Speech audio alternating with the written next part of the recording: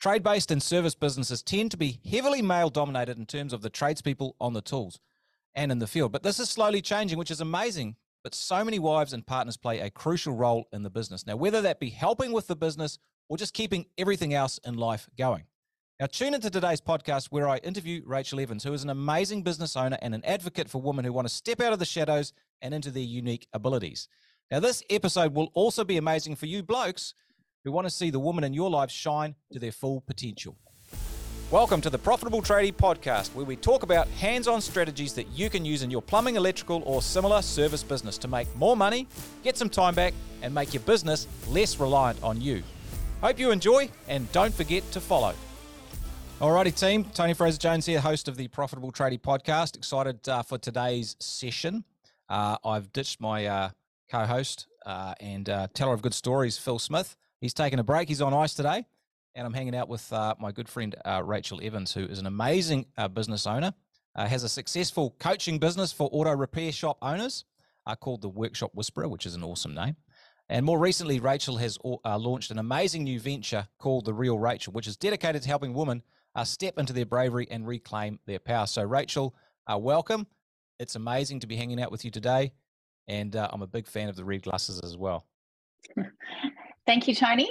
Thrilled to be here with you. A real treat to hang out and have a chat. Looking forward to the discussion. Yeah, I'm looking forward to hearing all the interesting things you got to tell. And you have a pretty amazing story as well. So I think everyone listening will love that. Both the ladies and the lads listening, I think this will be amazing. So we got to know each other through a coaching group. Aki Moore is... coach that we both are part of a group in. And I think like we both run coaching programs. One of the best things about coaching programs is actually the people you meet. And you're one of the great people I've met. So it's awesome to have you on the Profitable Tradie Podcast. Thank you. I very much feel the same way. Lovely. Let's talk a little bit about you. I'd love to sort of have a brief history of Rachael, some background, I guess, for everyone listening before we jump into some of the interesting stuff we're going to get into today. Sure. I guess the first place to start is that I'm a wife and mother, blended family. There's 6 children altogether, three of mine and 3 of my husband's. And I have always been in some kind of sales, marketing and mentoring throughout my career. I gave up the employee game in my late 20s, and I went into business for myself at that point in personal training and group fitness. And that was I didn't know that. Yes. After the birth of my son, my second child, I really wasn't feeling that great. And I knew that I didn't want to go and find a job and be employed again. One of the things that was very apparent about me very early on was that I see gaps in the way things are done, and I can often be quite vocal at expressing that I see that gap and that we should need to do something about it. And not all of my employers were very welcoming with that kind of feedback. So I wasn't feeling well, and I wanted to do something that meant that my son didn't have to go into daycare all the time, but I could also help myself. So I turned to fitness and became a personal trainer. And initially, I exclusively marketed to other mums who had small children in prams, and we did pram fit. It was my own brand of fitness. Yes. And then that sort of evolved. I became a strength and conditioning coach as well, and did outdoor boot camps, and also worked with some Premier League men's sporting teams with their fitness and conditioning. So I didn't realise it until later, but when you're a fitness instructor or a personal trainer, what you're actually mastering is being able to identify what pushes people through their personal comfort barrier and pushes them out of their comfort zone and makes them do things they don't necessarily want to do. So I learned a lot about human behavior when I had a personal training business. And Around the same time, not long after I'd started that business, my ex-husband decided he wanted to go into business for himself as well. He was a mechanic, an automotive technician, and he had a mobile business to start with. It was my job to look after the books, as it so often is for the wife, and to do the marketing for that business. And I really marketed it the same way as I did my personal training business, and used a lot of the same techniques, and got a pretty good result. Eventually, we purchased a workshop, and I was responsible in the early stages for doing everything that wasn't actually fixing a car. The people listening won't be able to see, but Tony, you'll be able to see my fingernails. There's no way any grease ever got under those. And, you know, the business was really run down. We probably didn't look into it enough before we purchased it. And you would have heard the story 1,000 times, I'm sure, with your clients. No real business plan and not enough capital to fund us through the startup years. So it was a struggle. We had 3 small children by then. But what I knew to do in growing the personal training business and the mobile mechanic business, I put to work in the fixed workshop. And that helped us basically go from almost no revenue when we took over to hitting 7 figures at around the 2-year mark. So that got the attention of some of the other local workshops. There was 15, I think, within a 2-kilometre radius. And some of the reps that travel around, supply reps that visit the different workshops, one of them asked if I'd consider having a conversation with some of his other customers who he could see were slow paying their bills and whatever, and presume they were in trouble. And that made me look out into the industry to have a look and see who the mechanic specific coaches were, business coaches, because I'd always been in places where there were industry specific coaches, and there didn't appear to be any. And I thought, well, I know how to write a program, because before we'd purchased the workshop, I'd actually put my personal training business online back before online programs were even a thing in 2011. So I knew how to put it together. I knew how to get people to it online. And I thought, well, if I could document what I'd been doing for the last 2 years in a systematic way, I could probably help anyone anywhere across Australia and New Zealand. I immediately thought about going across the ditch. And the Workshop Whisperer was born in June of 2014. So just over 2.5 years after that workshop started. And here we are today, 8 years later. So what I take from that is, like myself, you're basically unemployable. Yes, very much so. Yeah, I hear you. Yeah, it's always us headstrong ones. That's certainly me. Yeah, amazing story. And I didn't know about the personal training, so that's very impressive. I did do a workout this morning. I'm feeling a little bit just now. I actually have the record in the office for the smallest biceps. Oh. Which is quite concerning. In fairness to myself, there are some big boys in the office. Big rugby players. Yeah, and I was going to say, actually, a couple of the ladies in the office are stronger than me in lifting as well. They are not big ladies; they are just strong ladies. Let me get that straight, because I could feel myself getting right in the cart, in the shit there. So yeah, but I'm working on it. I'm trying to aim to be the second smallest. So look out, Damo, I'm after you, mate. So what I'd love to know, Rachel. What I'd love to know, Rachel, what was it that that really lit your fire in terms of this sort of amazing journey of entrepreneurship and particularly championing the role of women in business? I think what lights my fire is it's going to make me sound like a control freak, but we know we all are in business. But being in control of my own destiny, I think, is the number one thing. But, you know, off to the side of that is being in control of being able to help and serve others. So, being able to create ways myself. I'm a visionary. So as soon as I see something, I set about reverse engineering how I might achieve that.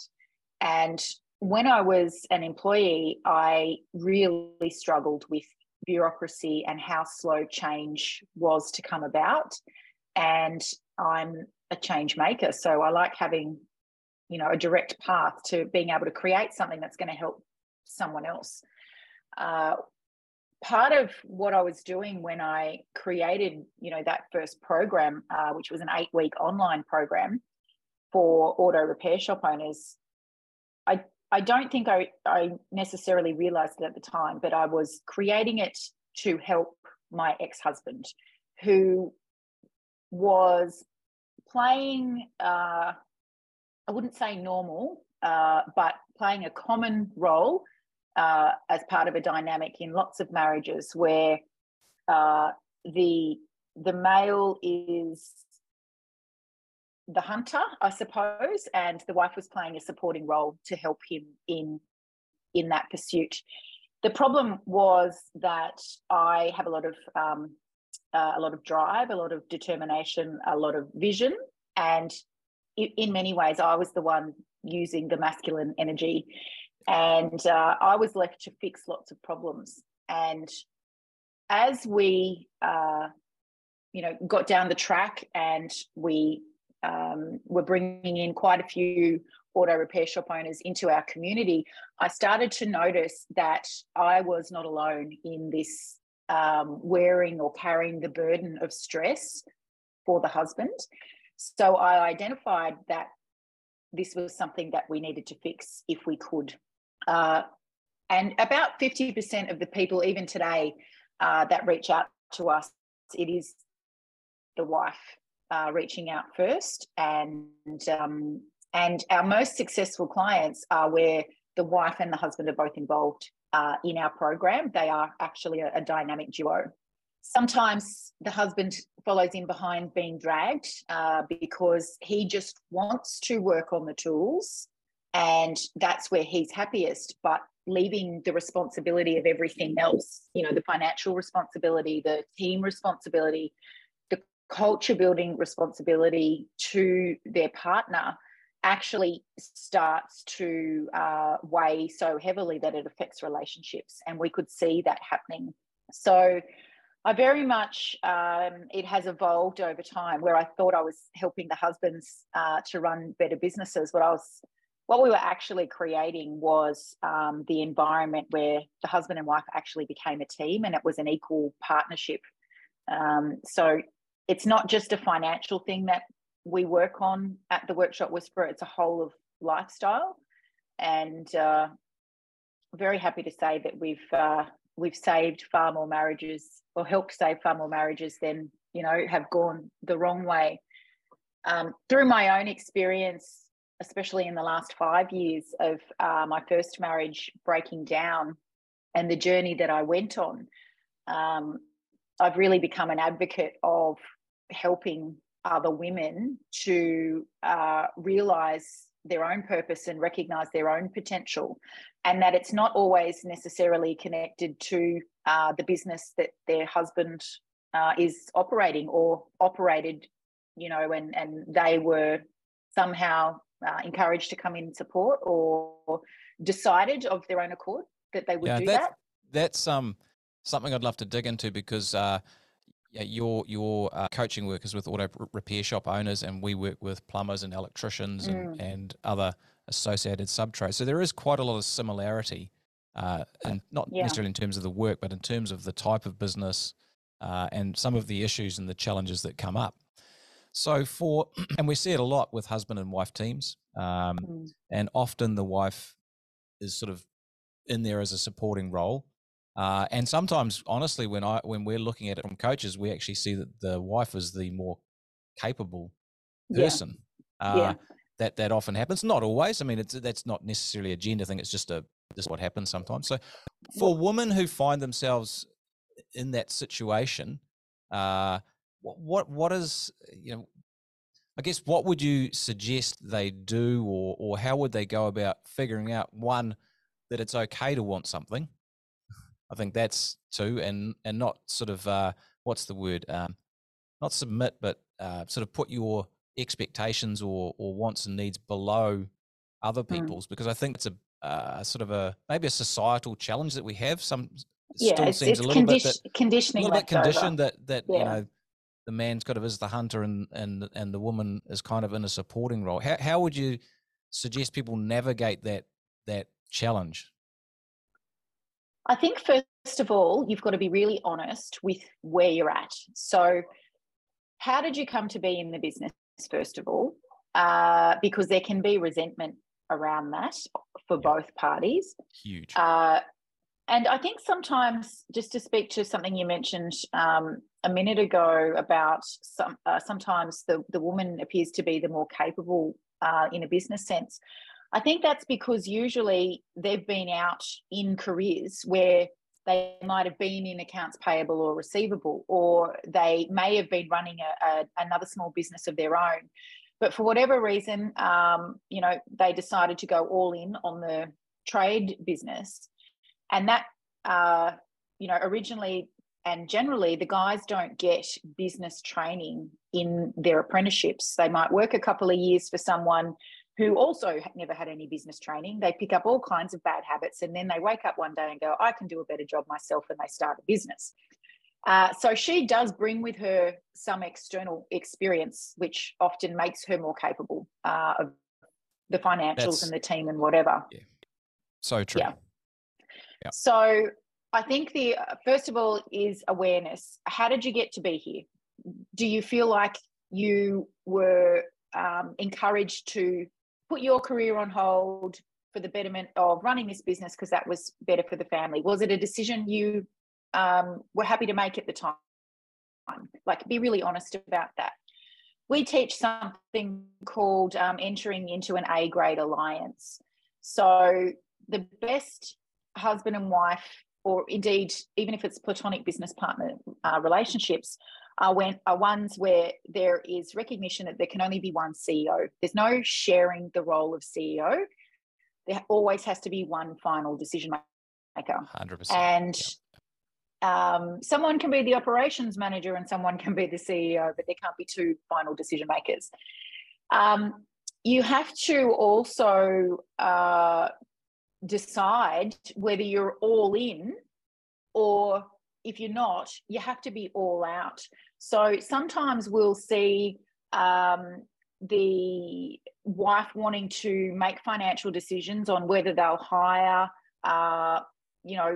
whether they'll buy another car or buy equipment, but that's just a semi-permanent thing. If you aren't there to, have a true partnership and support all aspects of the business, then you should consider actually stepping away altogether. You can't be, the sometimes business partner. That's a huge thing, because I think often the ladies are sort of on the side a little bit, but then sometimes they're on the side throwing stones as well. That's right, and that's where the resentment big problem. starts. Yeah, and so that can work both ways, and kind of just pulling little levers without actually necessarily helping, and that's kind of the all. And that's men do that as well, obviously, a lot. But that's all in or all out. I love that. Yeah. The resentment really starts there if you're just throwing stones from the sideline. And we see as a consequence of, say, the wife is not in the business at all. It's a solo that the guy is running it. If stones are being thrown from the sideline, like you're always at work, we never see you. You said the money would be coming by now. And he's actually working his butt off, but it's just through poor business skills and understanding that all of that is occurring. It's actually really not helpful to be throwing stones. So we sometimes have our greatest success where we can actually bring the both of them together, and it's in a way, I guess, like relationship counselling. But what would you like to see, and what would you like to see? Okay, how do we make that happen? So this is where we need to come together on the same page with what the goals are that we're working towards, but having separate reward systems for achieving those goals. So in some way, we're all innately driven by, whether we have a carrot dangled in front of us or whether we can just drive ourselves. And those things don't necessarily meet up. So I know with my husband, his rewards often revolve around golf. I'm not interested in that. That doesn't motivate me. But when we hit a financial goal in the business, he'll choose that and I'll choose something else, which motivates me to put in the work and do the hard yards. And then there might be something that we enjoy together, travel or something like that. So it's really important to understand that what motivates you may not motivate your partner and vice versa, and don't try and make them mean the same thing. I see a lot of women in business partnerships and in just relationships in general who just seem to, I guess, put their needs behind other people's. And in the long term, I think it does breed a lot of frustration and probably resentment, which is a word which is absolute. It's caustic to any relationship. Resentment is the key, is sort of the starting point to where things break down. So have you got any thoughts around maybe, women who are listening to that today, or men who are listening to that, who actually, they really deep down in their heart realize that kind of they do what they want all the time, and how they might help with that? Yes, I think I actually speak on a topic called Where Motherhood and Ambition Collide. Ooh, I love and that. It's what we're talking about, where women put their own needs last, is something that we've learned from the generations of the past, and they're still existing today, and it'll be around for probably a good 40 to 50 years if we don't do something about it, and may even go on beyond that. There's a hangover from our mothers and our grandmothers, where there's still many families that grew up without mum working at all. So when they come of age and they go into serious relationships and go on to be married and have children, we mimic what we saw our own parents do. And so perfect case in point is the marriage that I had with my ex-husband. He came from a model of the world where mum didn't work and dad was the supreme ruler of the household, whereas I came from a household where mum and dad did work. So my expectation was that I would equally contribute to the financial stability of the household, and I would not be the sole carer of the children or the sole keeper of the house, that it would be equal. So we see women reach this crossroads where we actually know that there's things we want to do. We want to contribute, and in some cases, we're more than happy to be the breadwinner, and don't expect for a second that our husbands or our other halves should have to do it all. However, where the person that you've married does not come from that same upbringing, their idea may be that, hey, I'll take care of this, you take care of the kids and being at home. That in itself causes resentment if you're someone like me. Even if you're more than happy to be primary carer and housekeeper, eventually that may wear off, especially in this modern day with economic responsibilities and cost of living. And it would be really rare to find a household that doesn't require two incomes. What the woman in the relationship needs to feel empowered to do is to actually recognize what she would ultimately like to be doing. Is it being at home full time? If it's not that, is it supporting her husband's business? If it's not that, where would she like to be? She needs to be empowered to be allowed to think about what it is. And she needs to be able to have that conversation with her husband. So for the guys listening, if you sense resentment, start the conversation yourself. Do you actually enjoy being here, supporting in the business, or is there something else that you would like to pursue? Most of us and certainly, you know, women 10 or 15 years younger than me that are in their 20s or early 30s, they have grown up with the idea that they can be anything they want to be. So we often press pause on our career to go and support in this business. And if you haven't had the conversation with your other half about, do you really want to be here? And, you know, not in a condescending way, but in a supportive way. Is there something else you would rather be doing? Because it is conditioned into us that we should wait until our children are grown before we start pursuing our own dreams. Yeah, that's a huge gift I think that everyone could give their relationship, is to ask what the other party really wants. And sometimes they may not know what they want, but they might know what they don't want. And that's a great place to start. Yeah, and having the space to explore. Yeah, without judgment and without freaking out as well.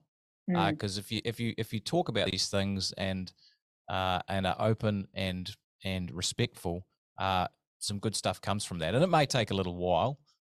There's no suggestion that you should throw everything up in the air and just change things tomorrow, although, you know, you might do that. But, as long as you're committed to working together on it, I think is important.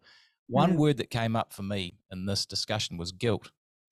So how does guilt play in a role for women who have these expectations, feel like they want to, do something different to what they're doing? Maybe they've got children as well, who obviously, if they are the primary caregiver, there's a lot of responsibility. I mean, that's like 2 full-time jobs right there.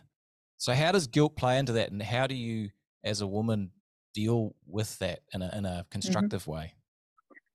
So it's guilt in 2 places. It's mummy guilt, and it's the guilt of, if she does leave her husband's side in the business, who's going to deal with this stress? There's often an unhealthy codependence. He dumps the stress, and she gets significance from dealing with the stress. So if she's not there, who's going to do that? The mummy guilt comes from judgment, often from other women and from the previous generations. So mother, grandmother, aunts, we didn't work, or we didn't work while you were young, and you've turned out really well, so you shouldn't work now. You should be at home raising your children. Your children need you. They're only young for such a short period of time. Spend the time with them. And it is, on the other hand, there's very little discussion for the dad on, you should be at home with them. They're only young for such a small period of time. You know, it's a really contrasting conversation, but it's one that we carry around with us. It's been drilled into us that, you know, your children are your first priority, and there wouldn't be a mother around whose children really a healthy mother around whose children aren't her first priority. Even when we're at work, we're still thinking about them. I was speaking all day in Sydney a couple of days ago, and the calls were coming in from the kids, major emergencies that we just have to sort out. Like, we'd run out of Nutella at home, right? Oh yeah. Where do I find my school shorts or my blouse? Right where you left it, on the floor. The problem is that a woman who is determined to be ambitious, or identifies herself as being ambitious, that is not a good thing for a woman. Whereas for a man, it's expected that you have ambition and you go out and make something of yourself. Women are told, you're too ambitious and your first priority should be your children. So we're at the crossroads of where motherhood and ambition collide, and we get stuck there if we don't have the people around us who will support us moving through that, to follow the path that we can see for ourselves. So we need our own dream team, the people that we can go to, much like a boardroom for a business or a management team, has the other members of the team to bounce ideas off, to be held accountable. We need those people around us. We need to have critical conversations with not only our partners, but our employers if we choose to go and work somewhere else, around flexible working. So 4-day work weeks, which is something that we've helped many of our clients roll out.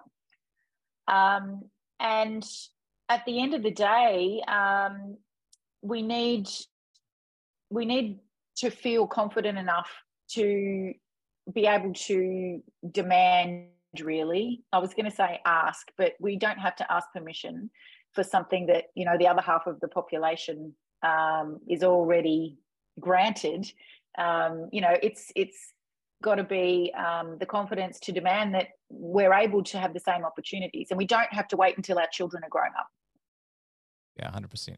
I love this. I had a thought that we've been talking a lot about, you know, the role of women here and having your expectations met, and, you know, is the business the right place, and maybe it's not, and you should be able to do your, you know, your own thing, and that's 100% true.